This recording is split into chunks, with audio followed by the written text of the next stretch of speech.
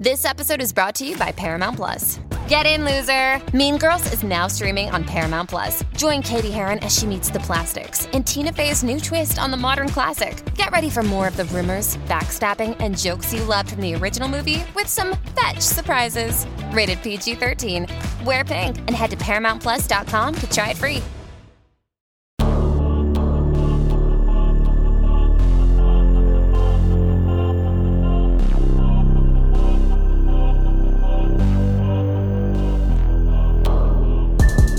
Hey, welcome to the Hell Has an Exit podcast. I'm your host, Brian Alzate. This show is not affiliated with any specific 12-step program. If you or a loved one is struggling with an addiction, please find a local 12-step meeting. If you believe you may need detox or drug treatment of any kind, please call 833-999-1877 to speak to a specialist. The show is sponsored by United Recovery Project, a state-of-the-art drug and alcohol rehab facility. You can visit our website at unitedrecoveryproject.com. Hey guys, welcome to Hell Has an Exit. I'm your host, Brian Alzate. Today we have Khalees. This is episode 3 of the speaker tape series. Doing these speaker tapes, I wasn't sure how people would kind of feel about it, but I've been getting a lot of messages from people DMing me on Instagram saying that they get a lot out of it. So it feels good to know that people are getting something out of these speaker tapes. Like I said before, these speaker tapes help save my life. I don't know if I would be clean without them today. Going to meetings and hearing people share was always great, but a lot of times they would have 3, 4, a couple years clean. And when I would hear these speaker tapes, I was talking or I was listening to people with, 20 years clean that were gifted at speaking. And a lot of what they said on these tapes really planted the seed for me to believe in me staying clean long term, and not just staying clean, but to chase my dreams and to do anything I ever wanted, This guy, Steve Burdick, rest in peace, he gave me my first CD, and Khalees was on there, and this guy just has such a way of sharing his story. He's funny, he makes recovery seem fun. Like, it just makes sense when he talks, and there's not a lot of people that speak like him. He's got a special personality, and, he also has passed away, so rest in peace to him. But this is kind of the point of the podcast, is that people who have passed away, who have been clean for a long time, can live on forever and are still affecting people by sharing their message. And I hope you guys get a lot out of it. This is one of my favorite tapes. So with that, welcome, Khalees. So to the God who's known by many, many, many, many names, I come with deep and abiding thanksgiving that he thought enough of me to pull me out of the bowels of hell and show me a new way to live. I want to thank the committee here. Here, your 10th celebration of life, to think and have faith in me, to ask me to traverse an ocean and share with you the same love that brought you here, that has kept us as one. I have to thank this God. That there will be times that I might sound as though I'm about to take on a sermon, but when you hear my story, you might say, can I get a witness? Because, you know what I'm talking about?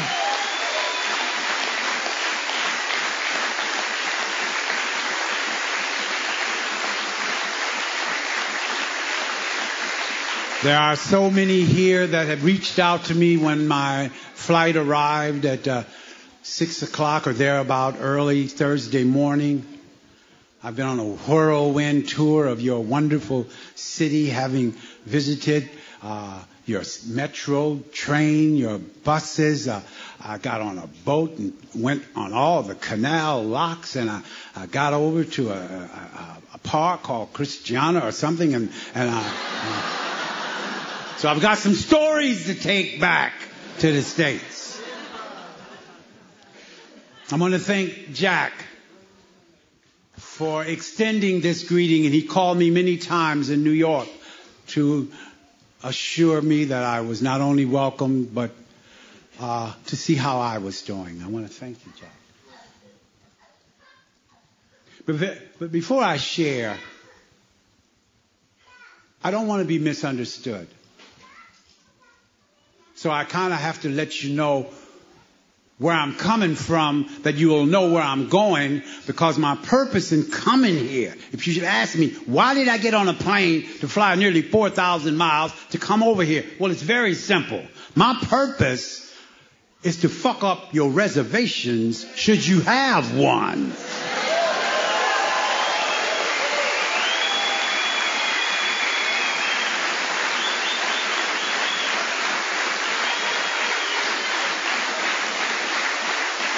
Now, I know that word can be abrasive. It can be demeaning. It can be interpreted a lot of ways. But I use it because this disease that we suffer from is about denial. So when I went to cop my drugs, the dealer didn't talk to me with, oh, gee, Willikers, fudge, and oh, golly, and shucks. He said, shut the fuck up and make the line straight. So if I'm going to talk about something that whipped my ass for 40 years, I must give it its proper respect. And that is, this disease is about death, pain, misery, suffering, jails, institutions, and the horror of having to do it again and again and again. So that if your disease was anything like mine, I had a marshal. We call them generals. And his only order to me was march. Get the fuck up and we're going to march. We're going to march Monday, Tuesday, Wednesday, Thursday, Friday, Saturday, and Sunday. There will be no holidays, no vacations, no sick days, no personal days. There sure the fuck won't be any weekends. And you must work 24 hours a day. You're not going to be paid a penny for your work. In fact, you're going to have to pay me to work for me.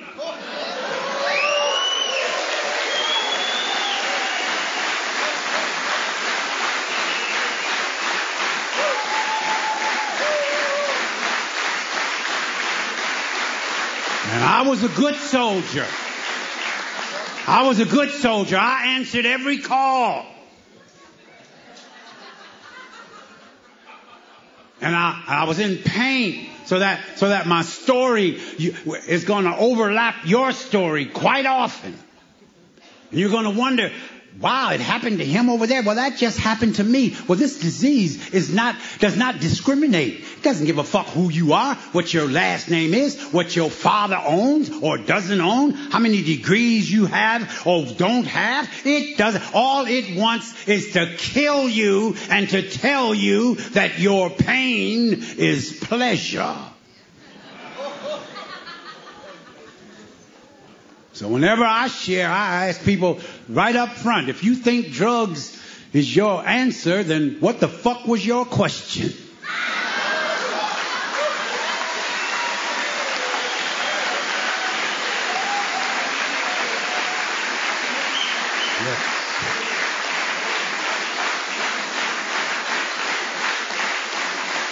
So when I arrived in the rooms, my brothers, my sisters, my family, truly you are my family, my extended family. I find a love in you that sometimes when I reflect back, I didn't have in my birth family. I came in the rooms, I was 55. I had just come off of a 40-year run of trying to stop, of always trying to stop, always trying to stop using. Because the first step said that I had to admit that I was powerless over my addiction and that my life had become unmanageable. And I knew that. I mean, first things was last and last things was fucking first. But I couldn't stop. I always said I could stop. I could stop anytime I want to stop. Long as it ain't now. That was the only time I had a problem with. And I could stop after a while, pretty soon, later on, a few minutes, just a second. What the fuck is the rush? Hold on, let me finish this. I'm gonna stop. So therefore, I didn't stop for 40 years. The theme of this convention is about today. It's about living in the now. But my disease always had my ass any place except now. I could stop tomorrow. Hold on, I coulda, I shoulda, I woulda, I'm gonna.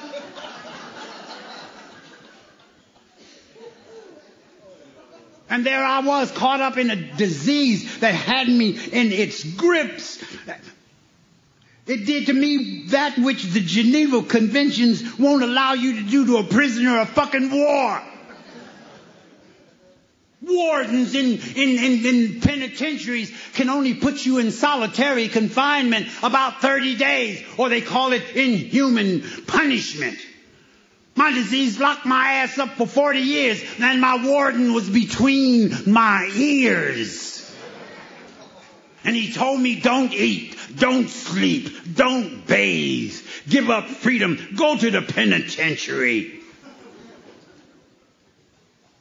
40 years.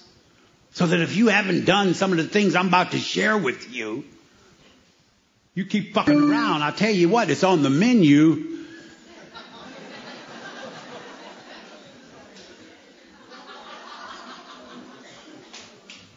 So I started out when I was a very young child, 4 or 5 years old. My first drug that changed my mood was lack of oxygen. Maybe y'all may identify. You know, when you're 4 or 5, you hold your breath, spin in a circle, get dizzy, fall the fuck out, and do it again and again and again and again and again and again.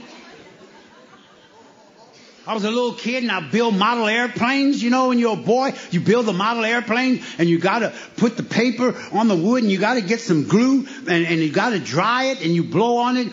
And every time you exhale, you got to inhale, and all of a sudden I'm smelling the glue, and now fuck the planes, I want the glue. You know what I'm talking about?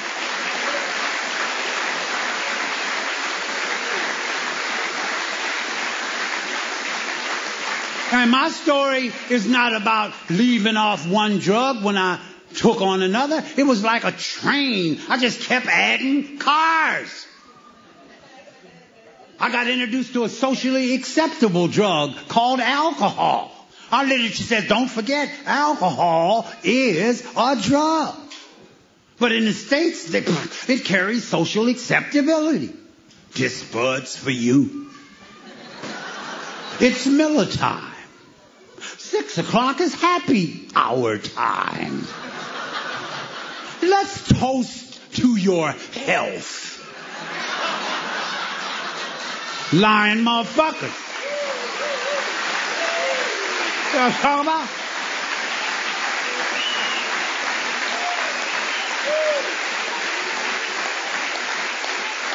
And I drank that cheap wine 37 years. I didn't drink Drambuie and Cuddy Sark and Johnny Walker Top Shelf. I drank Thunderbird. Wasn't a grape in that motherfucker. I don't know why they didn't sell it in the hardware as a paint thinner or some shit, but I drunk it. I used to love to drink cheap wine because it allowed me to throw up yellow liver bile when I was holding on to the toilet bowl like I'm praying at the fountain with long strings of slime coming out of my mouth, and I could hardly catch my fucking breath. And when I would come up for air, first thing I would do would look at the bottle to see if there was any left.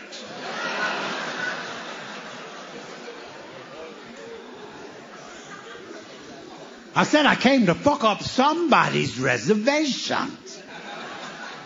Laughter is identification. Laughter is healing.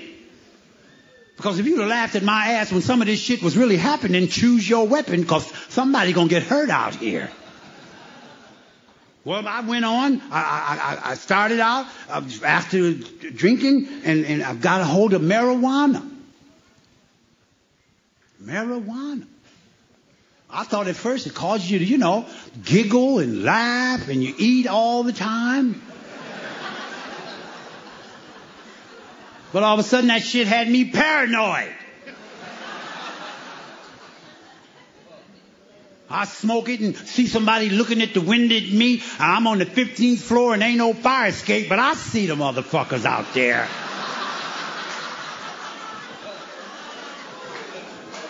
You know what I'm talking about? But I said, I just want to give a little bit of a drug-a-log before I go into the meat of my sharing. I got to let you know from where I came from so you'll know the gratitude that I have for being here. Because they say grateful addicts seldom, if ever, relapse. So I got to let you know where I come from. I always tell people, if you want to stay clean, remember your last ass whipping. Not the one before that or the one before that, the last one. Because your disease will tell you after a few 24s that last ass whipping wasn't really that bad.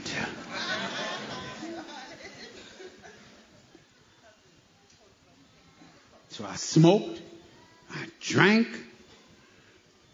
I began to go into hospitals to detox off the alcohol. They finally got tired of my ass. They put me on a drug called Antabuse.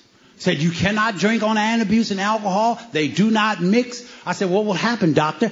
He said, Mr. Hill, it's very simple. If you mix those two, I guarantee you'll dread the day. I said, well, tell me. I need to know. He said, well, the first thing's going to happen. Your blood pressure is going to go up. Your head is going to feel like it's going to explode. Your heart is going to start getting an irregular beat. You're going to get a pressure on your chest. You can hardly catch your breath. You're going to have a feeling that you're dying. But I like that fucking feeling. You know what I'm talking about?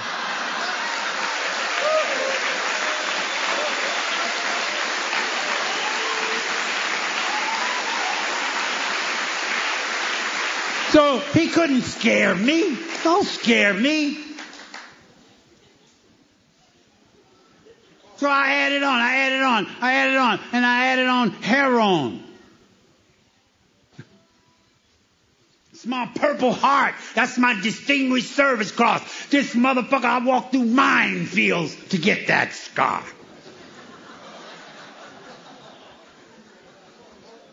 And I used for 23 years. They called it doogie. They called it smack. Smacked the shit out of me, I know that. And if you ever, God forbid, you ever got strung out on heroin, that's not a nice drug. That's not a nice drug. That drug tells you to don't wash your body, to have dirty ankles, to have streaky drawers on. Eat Twinkies. You know what I'm talking about? So after going in and out of hospitals for years trying to get off the heroin, they put me on a drug called methadone. Originally it was called Dalphine. It had been dedicated to Adolf Hitler. Because during World War II, the German soldiers was fighting all over the world. They were all over in Africa. They were every damn where. And they couldn't get the raw opium out of the triangle over there in Burma and Thailand and Laos. And his scientists developed this synthetic opiate, and they named it Dalphine. And two doctors, Dr. Maurice Nicewander and her husband, brought it to the United States. And they renamed it methadone. And there was a governor over there called Governor Rockefeller, and he said, we're tired of you addicts coming in and out of the hospital. You're a burden on the taxpayers. You're filling up the prisons. If you don't get on methadone, we're going to lock you up. They had a new law out called indeterminate sentencing, where they could hold you from one day to the rest of your natural life. But they gave it out. Take methadone. They said it was going to be free. And it was going to allow me to dig in my butt, pull on my privates, nod, yawn, and scratch. So all I wanted to know is where the fuck do I sign? Yes, give me some of that. So I took methadone for 9 years, y'all, and 2 months, 100 milligrams. Still drinking, still smoking, taking Tuinals and Secanols and Valiums and Doridans. Smoking African black gunji, Panamanian red, Chicago light green. Every now and then a little oregano, because I like to be lied to also. And I couldn't stop. And I went to therapeutic communities, and they told me that I could earn drinking privileges. And I couldn't stop. But I met my match. Because a drug that I had never heard of. You know, drugs had romantic names like barbiturates and amphetamines and romantic names like marijuana. This drug was one syllable. They called the motherfucker crack. Now, just the word should have told me, wait.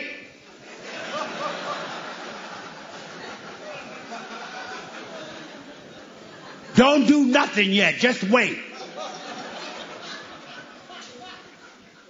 Why they pick a word like crack? Man told me, have you ever looked in a cracked mirror?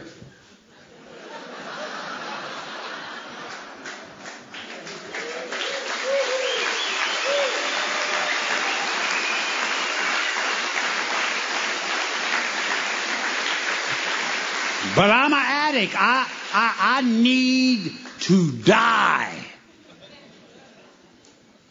So bring it on. So I picked up rock, put it in the stem, started puffing and blowing and puffing and blowing and puffing and blowing, and all of a sudden I'm looking at the floor, and now I'm smoking kitty litter and bird seed.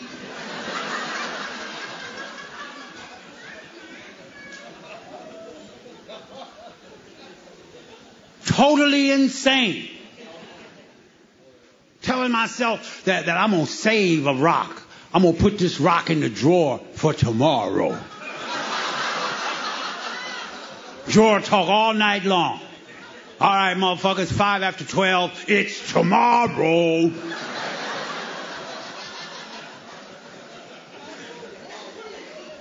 Smoked that shit and got down to the last rock. You know, the worst thing can happen to an addict is to run out of money and drugs at the same time. So I'm down to the last rock. And I found out that I really had potential to be a brain surgeon, because I cut that little motherfucker up into 400 pieces.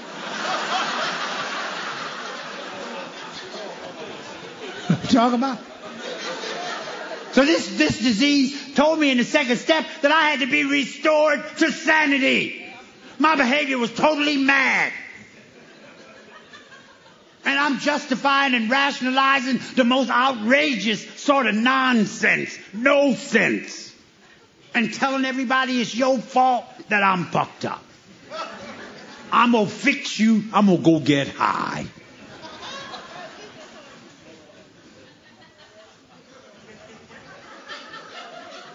So here I am, 55 years old. Dogs barking at me. Pseudo-intellectual. I got a New York Times folded under my arm. Talking about intergalactic space and the speed of light. Talking about subatomic particles and quarks and neutrinos and shit. While I meditate over a bottle of Thunderbird. Talking about.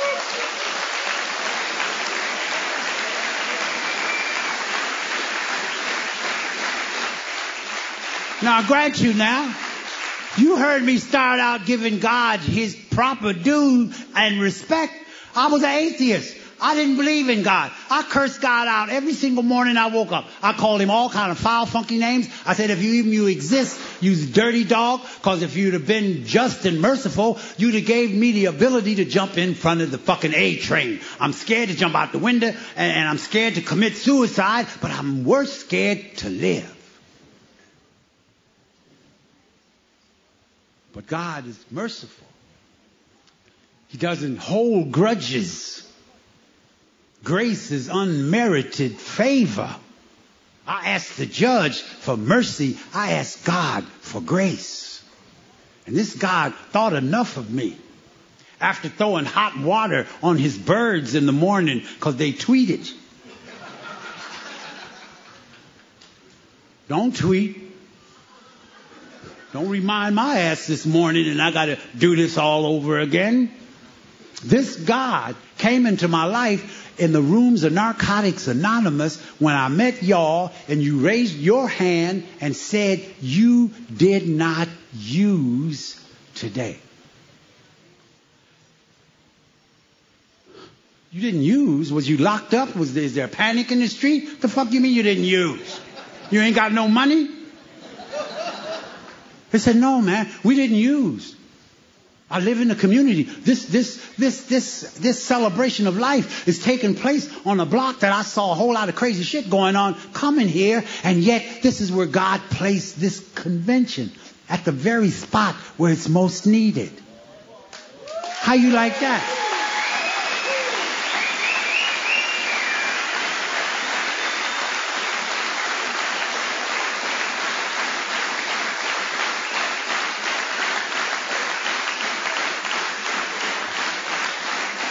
So here I am at 54 years of age, and somebody had told me about a meeting that might help me stop smoking crack. They didn't say stop doing all the other crazy, just crack, because there's something about crack that will open your ass up to suggestions. You know what I mean? When you don't hear nothing, crack will make your ass listen. So I said, well, what is it that can help? They said there's a group of addicts up in Harlem, in East Harlem. I said, addicts? They ain't doctors and nurses and therapists? No, these is addicts. They gonna help me? Yes. They gonna hug me? Yes. Hug me. Take my wallet? Hug me? They said, don't worry about that. Just come to the meeting. And y'all, I went to the meeting. No miracle just took place, but the seed was planted because I saw men crying when they was talking about they got their children back. They didn't beat their wives no more. That they was glad that they were alive. And I'm saying, but how do I do that? Slowly they revealed it to me. They said, you got to get a sponsor. I said, well, what is a sponsor going to do? I read the New York Times. I'm 55. I know every motherfucking thing. What is a sponsor going to tell me?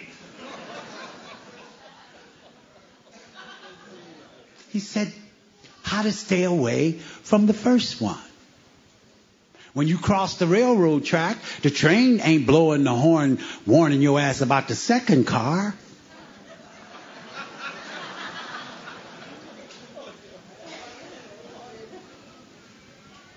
So I'm going to kind of shorten the story a bit. I listened and I listened and I listened until I heard one young man at this one meeting would come back day after day and he would say, I didn't use today. But he wouldn't take responsibility for his children. He said he wanted to throw them out the window, but he would buy food anyway. He was mad at his wife, but he wouldn't leave her anyway. He would tell all this crazy shit, but he would say, but I didn't use today. And he was 20 years old. And I asked Ronnie, I said, Ronnie, would you be my sponsor? He was Puerto Rican and I'm black. People ask me on the road to recovery, why would I ask somebody 20 years old to be my sponsor and you 55? And I was shocked at the question. Why? He stopped. What the fuck do you mean, why?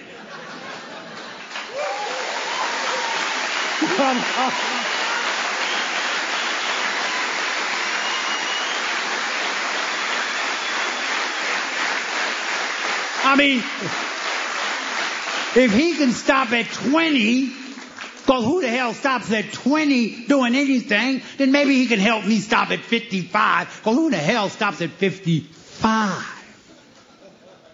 Then they said, but he's Puerto Rican. I said, I don't give a fuck if he's a purple people eater. He had still stopped. He did something I couldn't do. We became not only sponsee, but we became friends. But this disease, I got to tell it all. If I'm going to tell it at all, half a truth is a whole lie. This young man got 15 years and relapsed. You heard me right. Got him an $80,000 job. I got him a Lexus.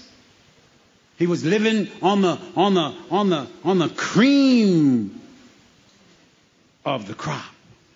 But he had forgot that he suffered from a disease called addiction. Just as sure if you diabetic and you need insulin, don't say, well, I've taken it for 15 years, I'm tired. Your ass will be a vital statistic.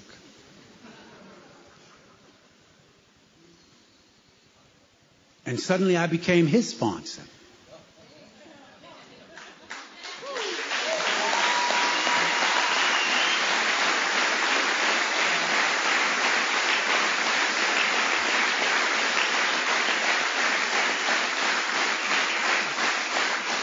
But it hurt. Any of you all that have sponsors or friends that have relapsed, you know what? It hurt. It hurt as though I had got stabbed in the heart. It hurt. It hurt. I was overwhelmed. I was angry at the disease, not at him. So let's keep things in the proper perspective. We suffer from a disease, a dis-ease with our feelings. This disease is about feelings. We told ourselves that every time we used, but we didn't hear it. I said, I'm going to get high. I interpreted high as feeling good. But if I'm getting high, then I must have been feeling low. But I got to call it the opposite. I can't say I'm going to get low. I'm going to get high. I ain't going to say this shit is dangerous. This shit will fuck me up. I'm going to say this is some good shit. And I told myself this lie, and it took y'all, a group of addicts, that wrote 12 steps, traditions, and concepts. And you all taught this old man how to live life one day at a time. Now, go back with me for just a moment. If I were in New York right now, I'm going to call it as though it was this time. It would be just about 10 minutes to 4 p.m. June the 7th, right now. But if I picked up a telephone and called Tokyo, Japan, and asked the operator for the time, she'd say, well, it's 10 minutes to 4 a.m. Sunday, June the 8th. So I'd be talking with her tomorrow. She would be answering me yesterday, but the conversation would be taking place now. I have never met anybody that got high tomorrow.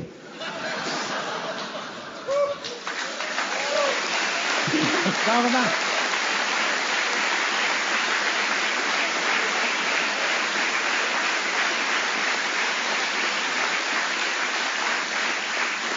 So y'all got a topic that's the theme that says live today. Today is the tomorrow I talked about yesterday. And it's still now. Hey guys, want to talk to you about United Recovery Project. We're a state-of-the-art drug and alcohol rehab facility. We have 3 locations in Florida and 3 locations in California. Our facilities are state-of-the-art, luxury, and high-end. We do take most insurances. If you're struggling, I always tell people to go to a 12-step meeting. but some of us need an extra head start to give us a fighting chance. For those of you that do need this head start, that are detoxing, that do think you need to speak to a professional, please call 833-999-1877. We are working with most insurances. Even if you can't get into our treatment center, we will point you in the right direction. Please give us a call today. Once again, that phone number is 833-999-1877. I was with my brother. We were sharing yesterday, and we were talking all about Andromeda and all kind of wild shit and black holes and shit. And we said, whatever time it is, it's now, right there. When I looked up the definition of God, it said that God had three personalities to his character. One was omnipresent, everywhere at the same time. His center is everywhere and his circumference is nowhere. This God was omnipotent, had all of the power. Basic text says, this God will be your greatest source of strength and courage. And finally, it said that this God is omniscient, knows everything. So I ain't got to hide nothing. And they said that you're going to need this God because your disease is cunning, baffling, and insidious. So I went back to Webster. What the fuck is cunning, baffling, and insidious? Webster said cunning is a skillful adversary. Not just the enemy. This son of a bitch is skillful. He has laid in the background, spotted you, watched you, tagged on, trailed your ass, learned all your weak spots, knows what buttons to push. A skillful adversary. Then it said that this disease is baffling. Third tradition says you can be prayed over, counseled with, reasoned with, analyzed, beaten, threatened, jailed, and you still won't stop. Defies solution.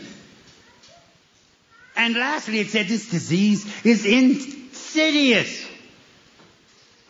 I thought that had a little class to it, a little ring. Oh, my disease is insidious. I got a bad motherfucker. I checked out the word insidious. It said subtle treachery. Treacherous motherfucker will invite you over for tea and put arsenic in the sugar bowl. It said treachery is that which will lie in wait to do you great bodily harm. I needed a God, and I was an atheist. So the literature had me in mind when they said, well, if you have a problem with God, then let it be the basic text, let it be the literature, let it be the fellowship.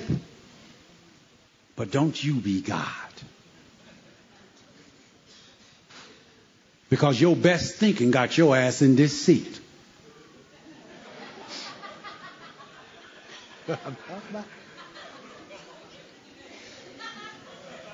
So I was hearing something that no therapist taught me, no doctor, no judge, no parole officer, no parent, no friend, no loving member of my family. Nobody had talked to me about a word called love. Y'all said, let us love you until you have learned to love yourself. That the opposite of love is not hate. Its opposite is indifference. Pay them no fucking mind.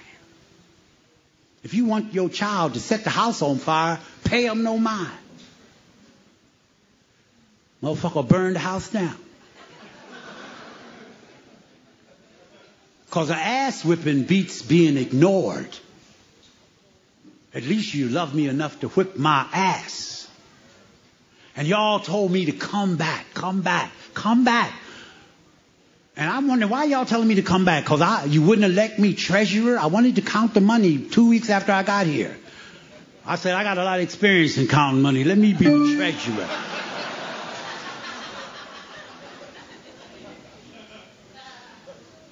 And y'all said, come back. But my generation out there in Harlem, New York, called me an old man. And they said that old people draw heat and will get them busted. And they always told me, don't come back.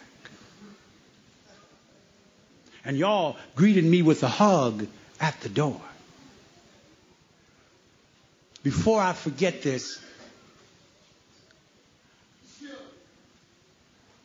Bridget opened her door to me at the behest of the fellowship to kind of cut the cost of my trip here as a guest in her home. And she has 2 cats. And these cats, at one point, was not my top priority.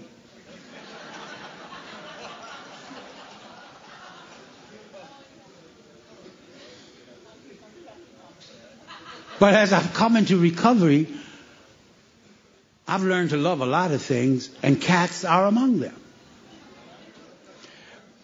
But what I bring this up for, there was an inscription I once read at the bottom of a statue of Buddha. This is this big fat dude, rolls of fat, sitting on a fucking lotus leaf, contemplating his navel.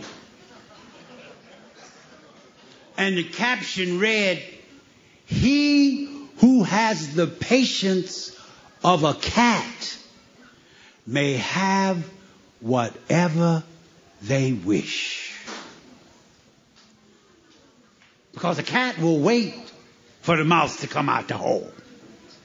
The dog barks at the fucking hole, tries to get in the damn hole.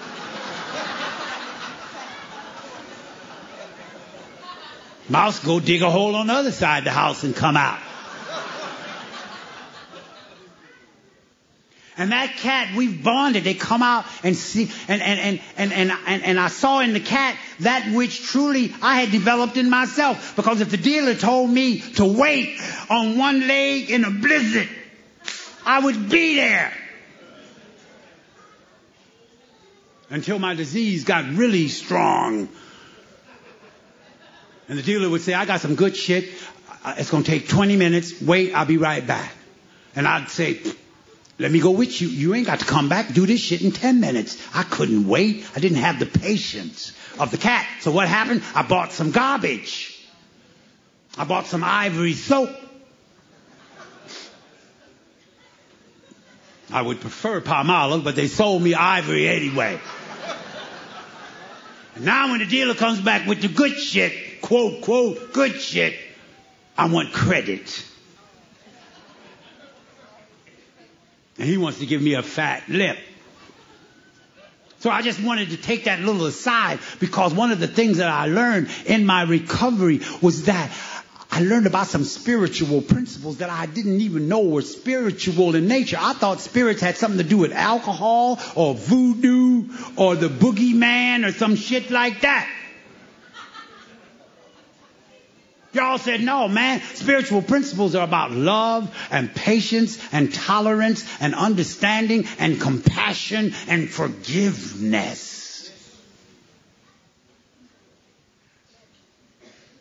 It's all inclusive.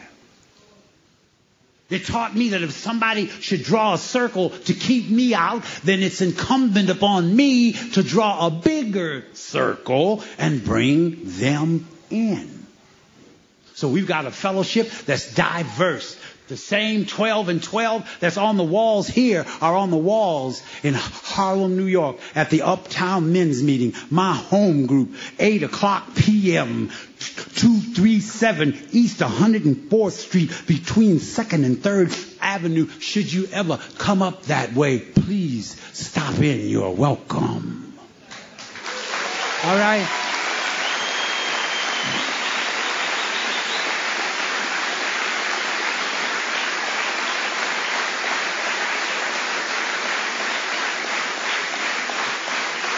So I've got but a limited amount of time to share, and certainly I can't go through. I was blessed to do the traditions last night. I'd love to do steps, but I'm here to talk about my story.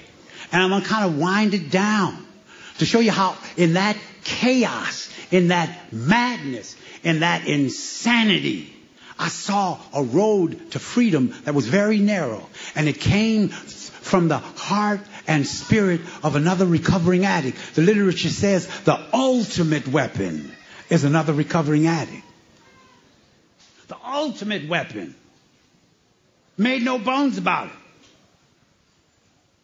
And y'all never lied to me. My sponsor relapsed, but the literature says that relapse is a reality, but it's not a requirement.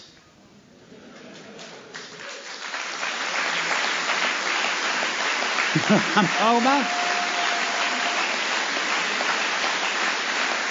Yes.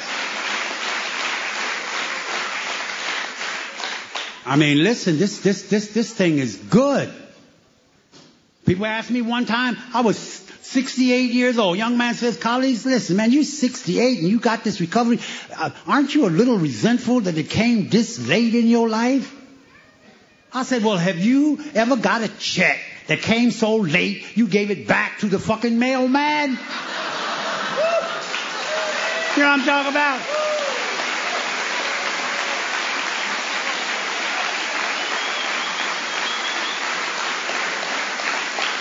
It was right on time. I found a way out of no way. I wake up in the morning and got some money left over from last night. That's a miracle.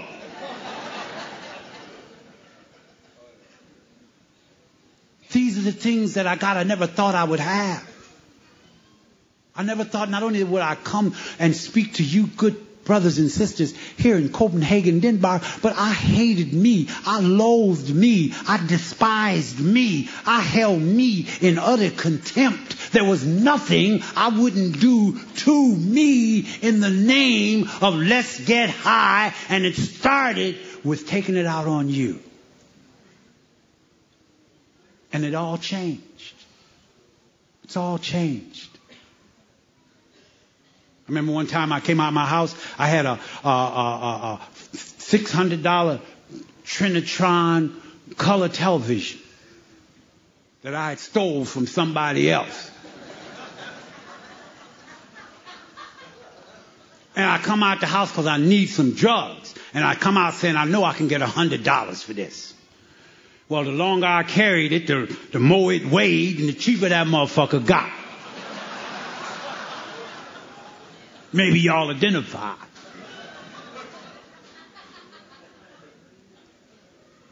So now I got a TV. I'm recording some shit at home that I want to see when I go back on a VCR. The rent's paid, the electric's paid, the TV is paid, the recorder is paid, I'm paid, and God is good all the time. You know what I'm talking about?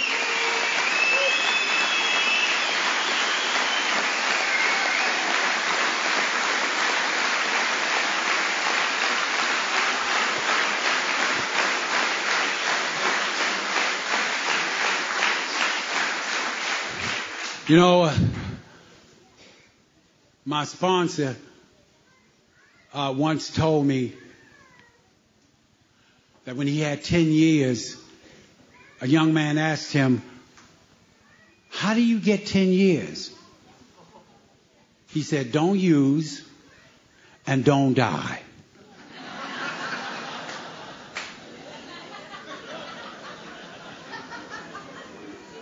So it's very simple.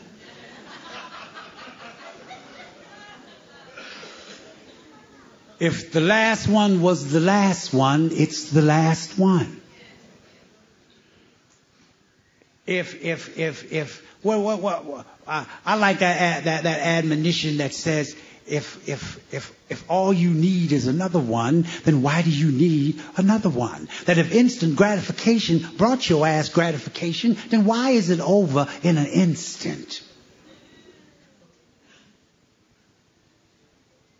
So y'all gave me something that the thief can't steal, never goes out of style, cannot be found unconstitutional. Nobody can put a pistol in my ribs and say, give me your recovery. They don't sell it in Tiffany's. The rich and famous should be this rich and famous, as we didn't use today. Suffer from a disease that's all it knows is using. So that if you find yourself among those who didn't use today and you got up earlier than me, then you got more clean time than I have. All right? Yes. Yes.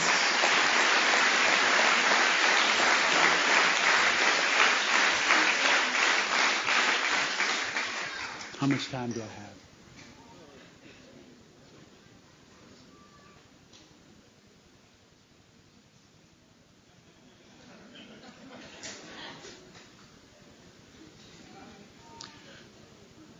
I think of a story that is kind of indicative of our predicament. It's a story of a man who, at the close of the year, was on his horse riding through the high grass of fall when his horse stepped on a snake. And it frightened the horse, and in rearing up, he fell off the horse and fell right in the eye of the snake, and his heart almost failed him. He just knew he was dead.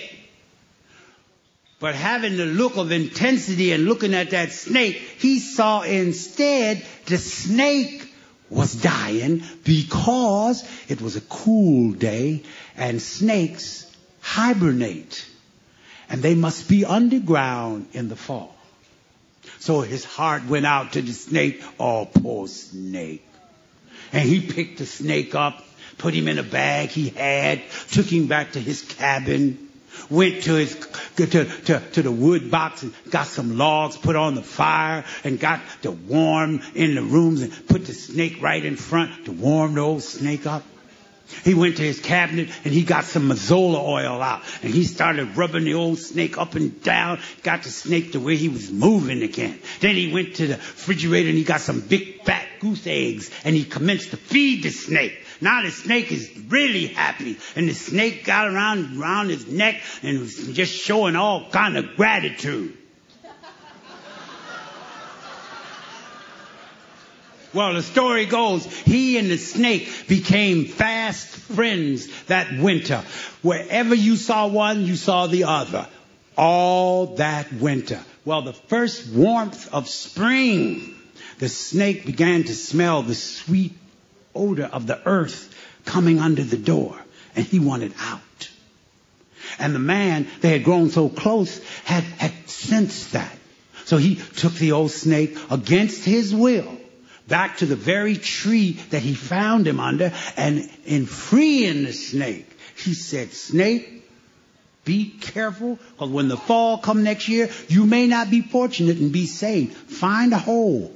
Take good care of yourself. You've been a good old buddy." And with that, he put his foot in the stirrup to get on the horse, and the snake reached up and bit his ass. And as he fell off the horse, he looked the snake in the eye the second time, and he screamed, "Snake, why did you kill me? I saved your life. I nursed you to health. I even returned you to the spot in hopes you find your friends, relatives. Why you repay me like this?" And say the snake chuckled, y'all, and said, "Oh, man, you knew I was a snake when you picked me up."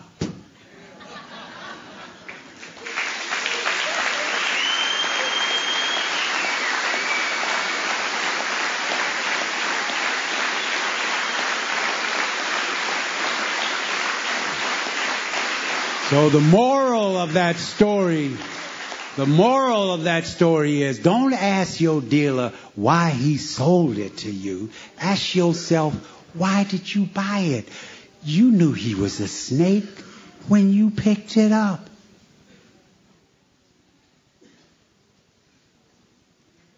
May God continue to smile on you.